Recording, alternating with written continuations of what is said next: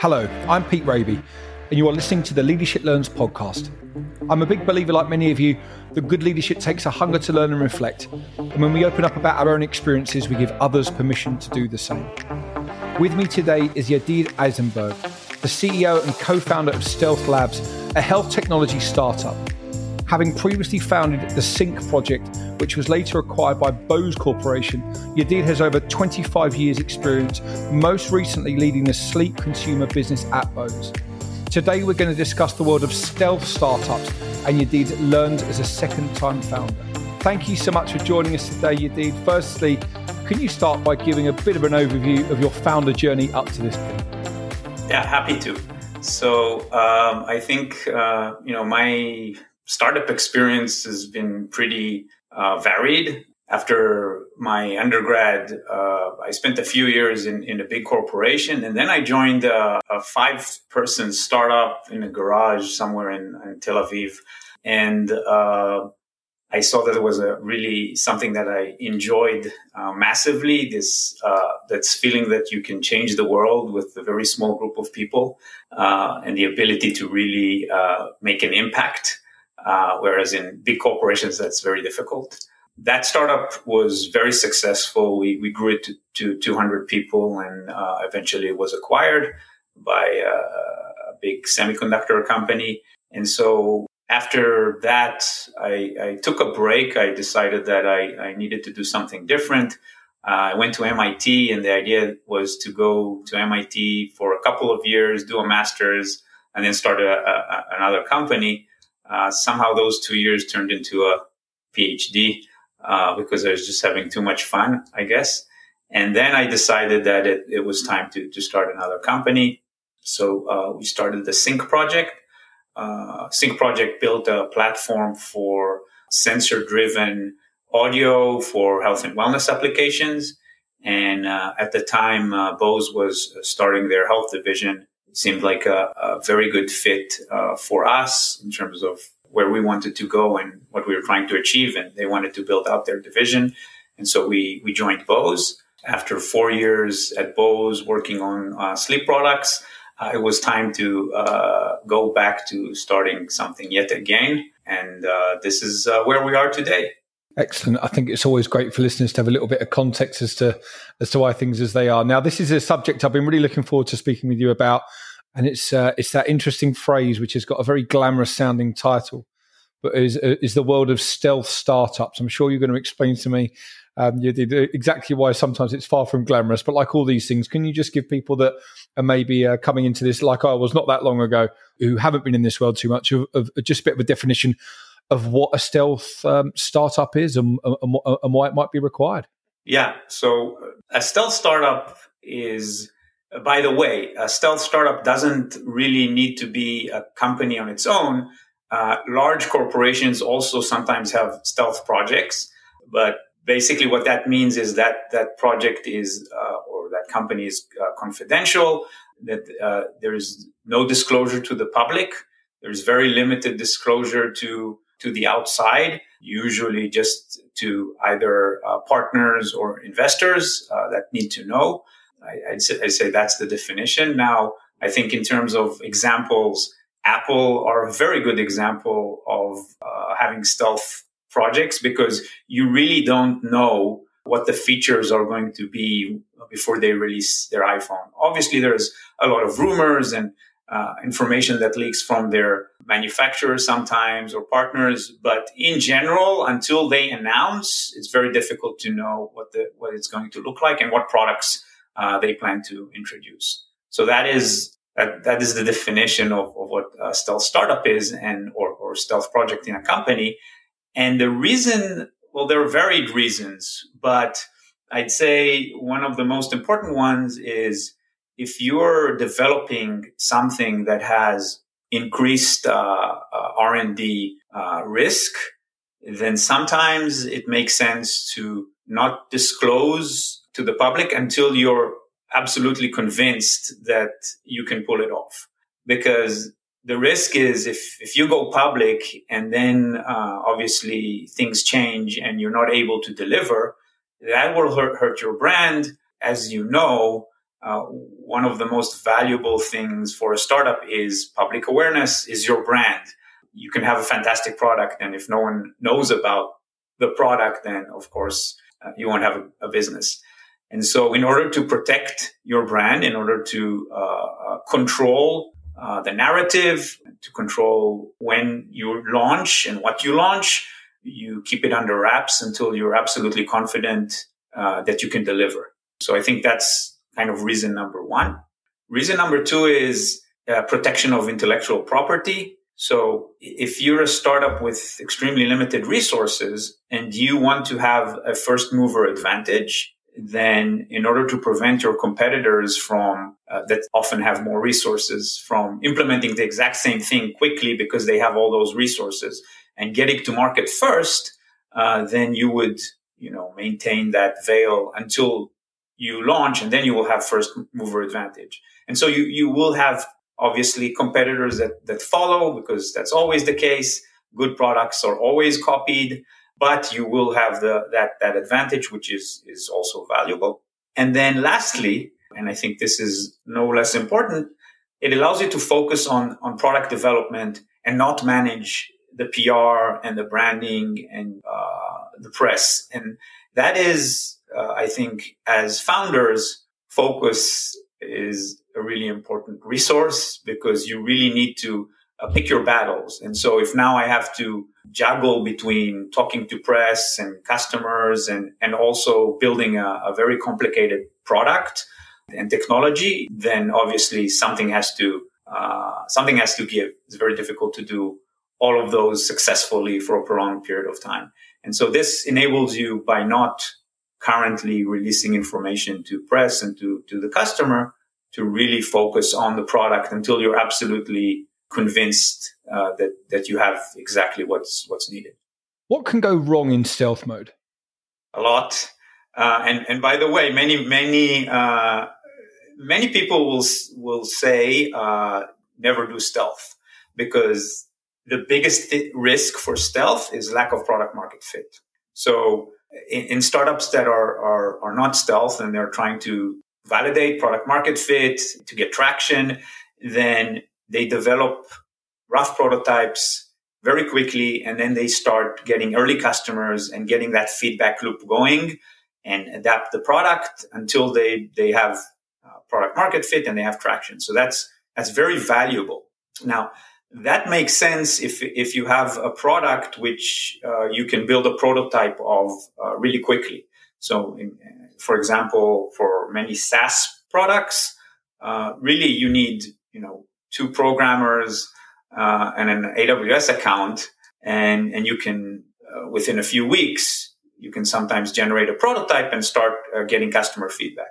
But in highly complicated products that require things like research and human studies, etc., that's not possible. You can't really generate a prototype in a few weeks. And so getting product market fit is a lengthy process. You have to first develop the technology and then test it. And so the risk is that you do all of that investment and build prototypes and run studies, etc., and then come up with, the result that, actually, customers don't really need the product, don't want the product, and that's a lot of wasted time and money.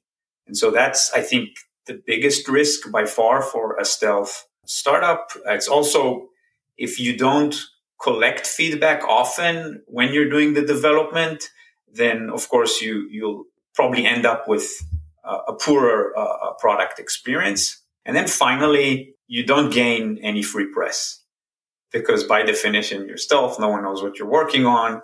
And so when you want to go public and you decide now it's time to launch, then that requires a lot of energy and effort and money in order to get the attention and build your image, because you're not doing it over time. You're doing it at once. So those are the things that can go wrong with a stealth company. I'm looking forward to asking you about how on earth you go about raising money or raising capital when you're in stealth mode. But you mentioned something there you did that I wanted to come back to.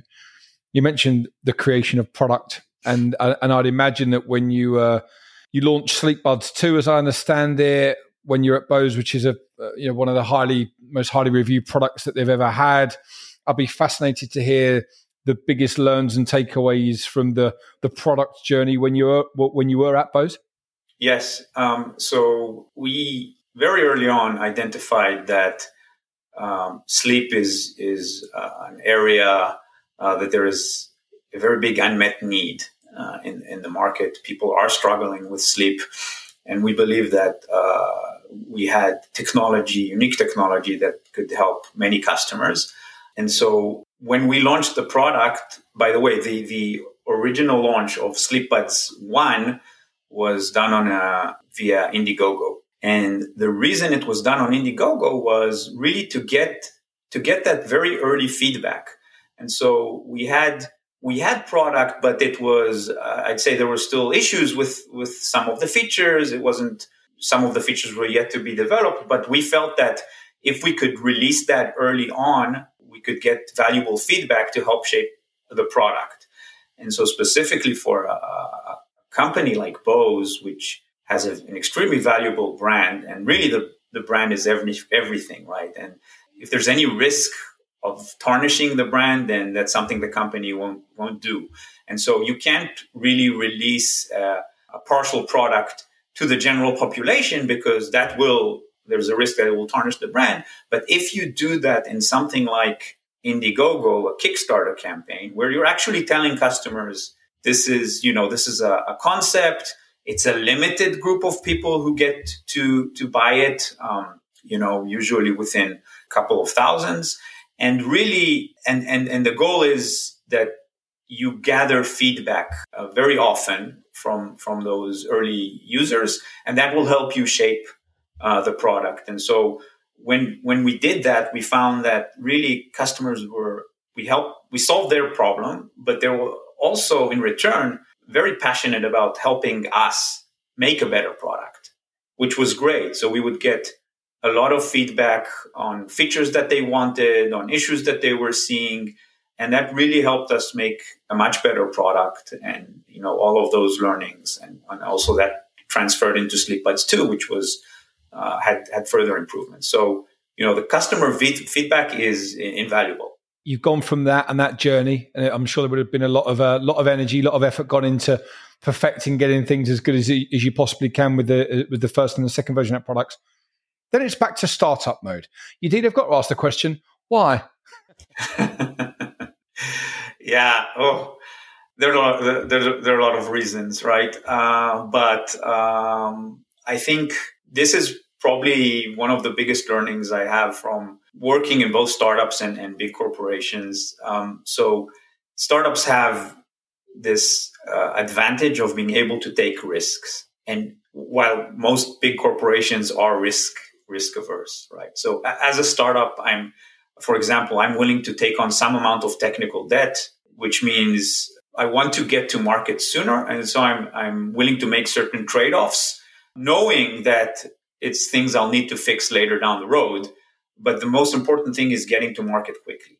Bigger organizations design for an optimal solution. So they won't take that risk to get to market first because it, risks hurting their brand, etc. And so if in a startup I can potentially deliver something in 6 months, in a bigger company, sometimes that will take 3 times or 4 times more, right? With many more people. Startups are usually more nimble. There are less decision makers. There are less bulky processes. Usually that enables you to learn very quickly from failure and adapt. And in many big organizations, failure is not rewarded, right? You have to get the answer right on the first time. And if you fail, there are consequences. And so, therefore it takes, by definition, a lot more time to get alignment on any changes, because you have to be right. And people don't want to take risk, and they all want to get to the same place. Whereas in a startup, you can take those risks because you have the ability to adapt very quickly. And so it's not that it will take me now, many, many months to learn and fix and use a lot more capital, but rather if I can test an assumption very quickly and figure out that we were wrong and fix it very quickly, then that's extremely valuable. Lastly, startups are more capital efficient. And so product development in startups is significantly cheaper. There are many reasons to that, there's corporate overhead, etc. But some of it is just the fact that in startups, the team members are willing to wear multiple hats. And so a single team member may do three things. They may, write code, and they may test, and they also sometimes will do some user validation. Whereas in a big corporation, I'll usually need three people to do that. So that gets expensive really quickly. And so really to move quickly, to require less resources to build a vision, I think some startups, again, in some big corporations, though that's the picture. The thing I was looking forward to asking in relation to stealth mode is that it must make a fair bit of difference to the planning of the business, or does it not? Like, is when you come out of stealth mode, when you go into product launch phase, I'd imagine one of the key lines in the sand of where the business is aiming to get to. And as we all know, with multiple things in life, aimed for time periods sometimes have to get shoved back a day, a week, a month, 6 months, or whatever it may be. How much is that product launch? How much is the time when you'll be able to leave stealth mode a key kind of a key aiming point for you and the team? And how much flexibility do you allow yourselves around that?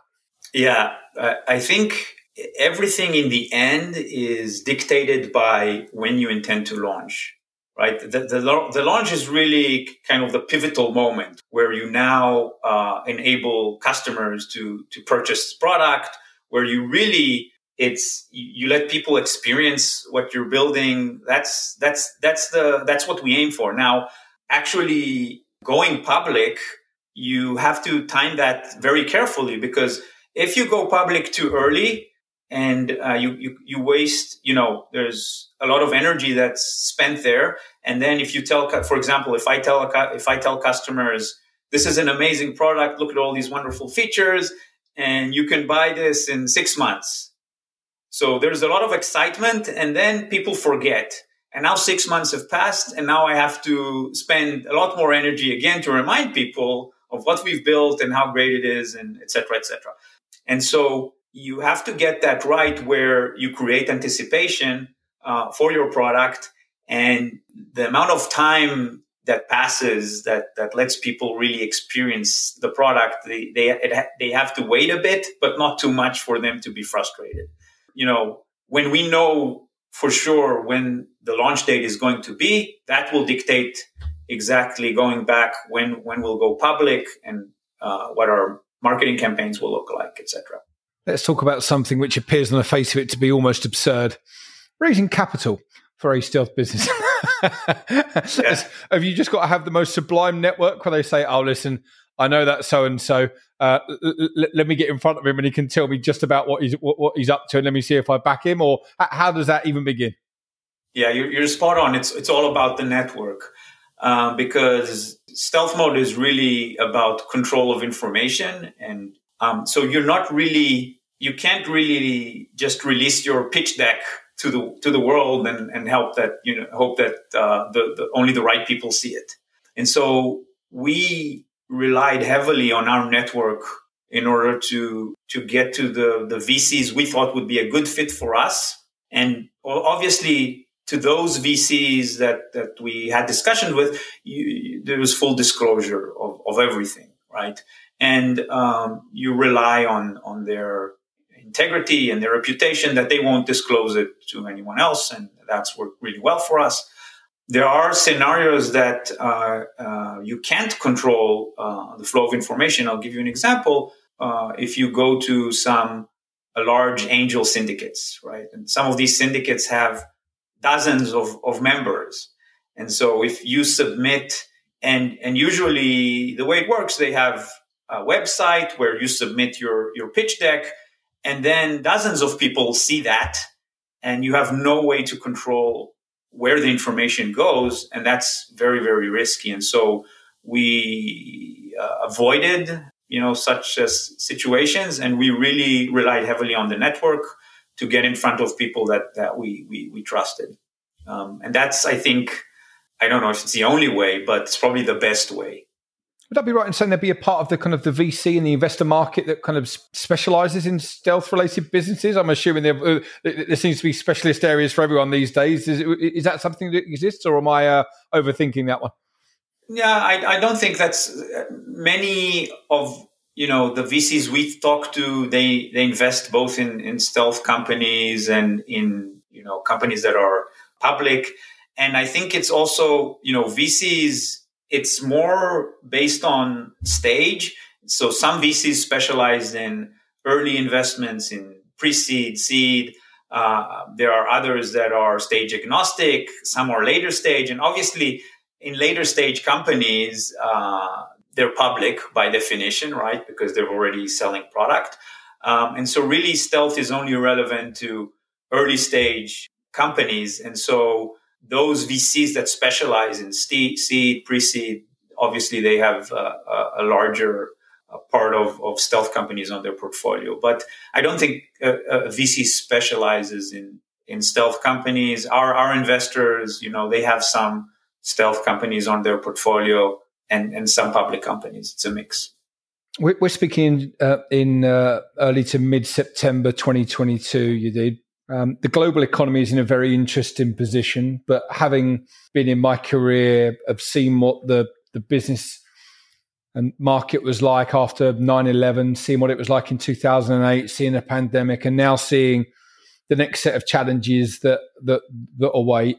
Inevitably, there are some sectors that are incredibly affected by global ups and downs, and others that actually, in a nice way, kind of doesn't matter too much because people are still going to want this in 3-5 years, whatever the case may be. Is that global economy and raising money something that has been a major challenge for you as an entrepreneur in this market, or is there something else that's getting more of your attention right now in terms of challenges? Oh no, it definitely had an impact. The funding environment has radically changed in the last 6 months, roughly. And so, we started, I'd say, just on the cusp of when things were amazing, and the cusp of them turning into, it's, everything's gone horribly wrong. And so it was very challenging because what happens naturally in a downturn is that a lot of investors lower the amount of investments. That becomes a challenge because then they really have to place their bets very carefully. So there's less capital to go around. Valuations obviously were impacted, and so when we started, we said we would only give up a certain part of the ownership of the company, and and many of my friends who raised funds had to give up more than they intended to in the beginning. That's very challenging. But what I would say is this: great companies are created in economic downturns as well.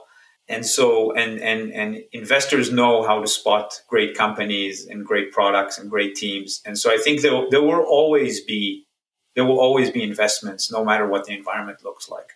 And yes, maybe the terms will be a bit less favorable, but I think in the end, that doesn't matter that much.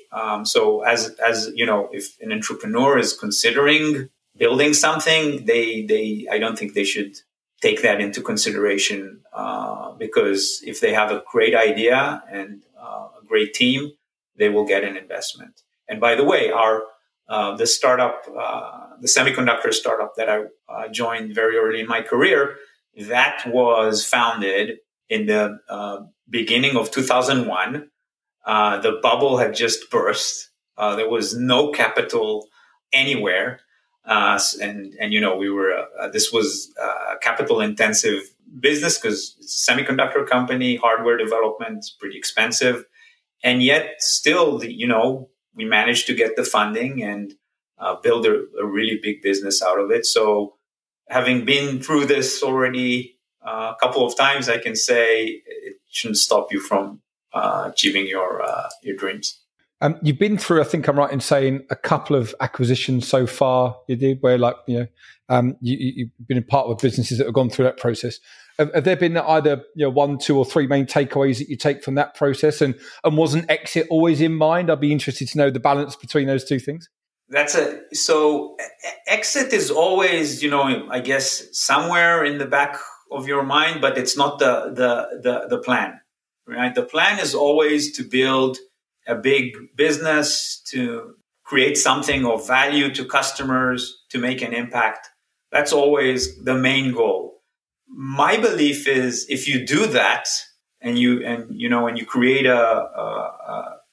a strong team and an amazing product experience, there will always be, a exit scenario. There will always be companies that will be interested in acquiring you, right? So it's not something that you need to plan in advance because if you have a bad product, then none of that matters. In the end, yes, you'll may be acquired for the team. There may be an acquihire. There may be a acquisition of some of your assets, but that's not a successful exit, right?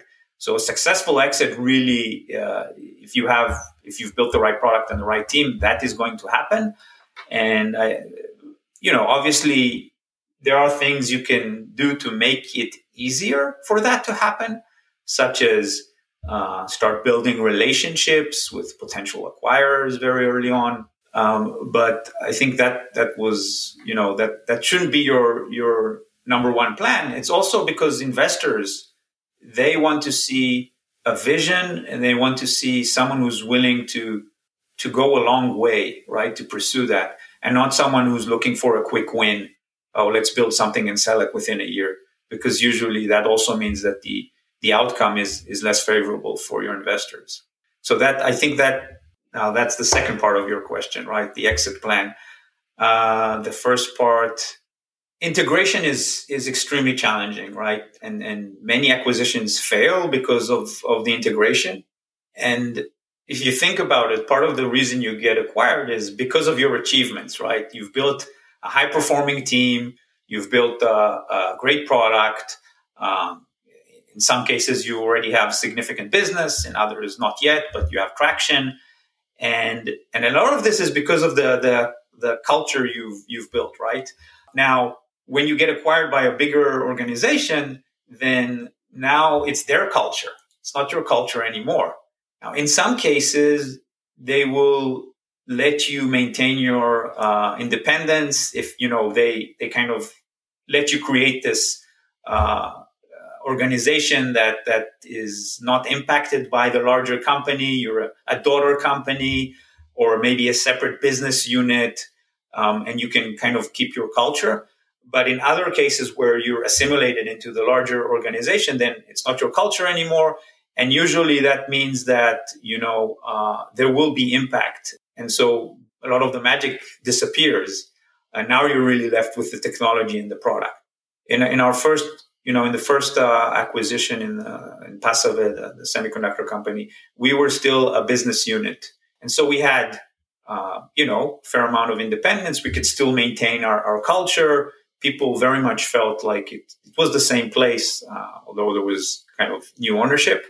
But in our when we joined Bose, obviously we were a smaller company, and so we really we couldn't maintain our culture anymore. We became part of a bigger company. We adopted their culture, and obviously that has impact on the way you execute. Yeah, it's some very interesting bits and pieces here. Thank you for sharing, Yedid. We always have a quick fire final 3 questions on the conversations you did, and I was really interested to hear from you. When you're in startup mode, all hands to the pump and not loads of time for personal development, I don't think, but you've had an interesting blend in your career. So this is a question I was looking forward to asking of what have been the most effective personal methodologies that you've used to grow and develop as a leader in your career so far? Yeah, I think there were a couple.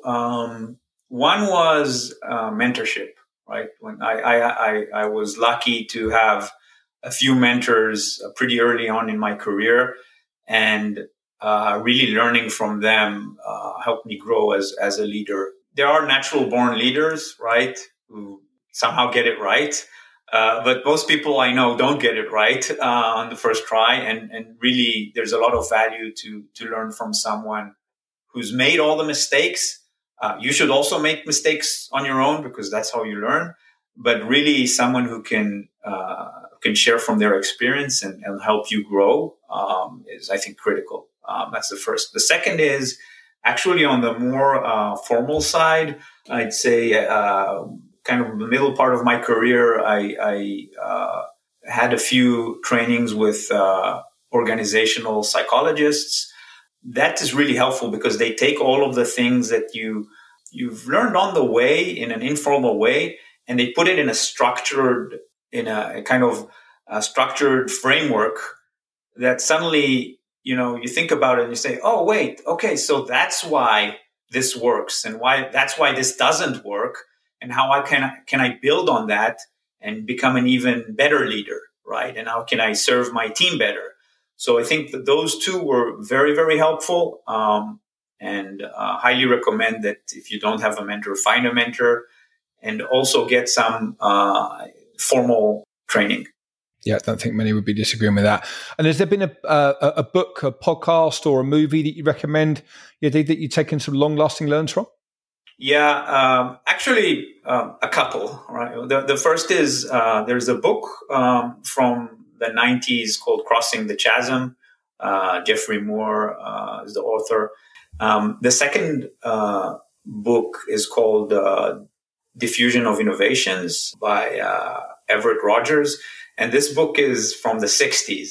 So at this point, I think, so it's already 60 years old and still extremely relevant today. And it talks about how do you introduce a new technology and how do you how do you get it adopted, right? And what are some of the barriers, cultural barriers that prevent that from happening, and how you can get across that.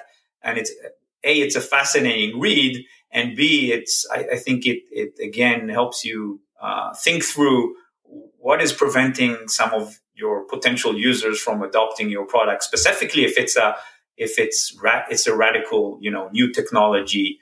How would you do that most effectively? What are some case studies of that have failed in the past, and what has worked and why?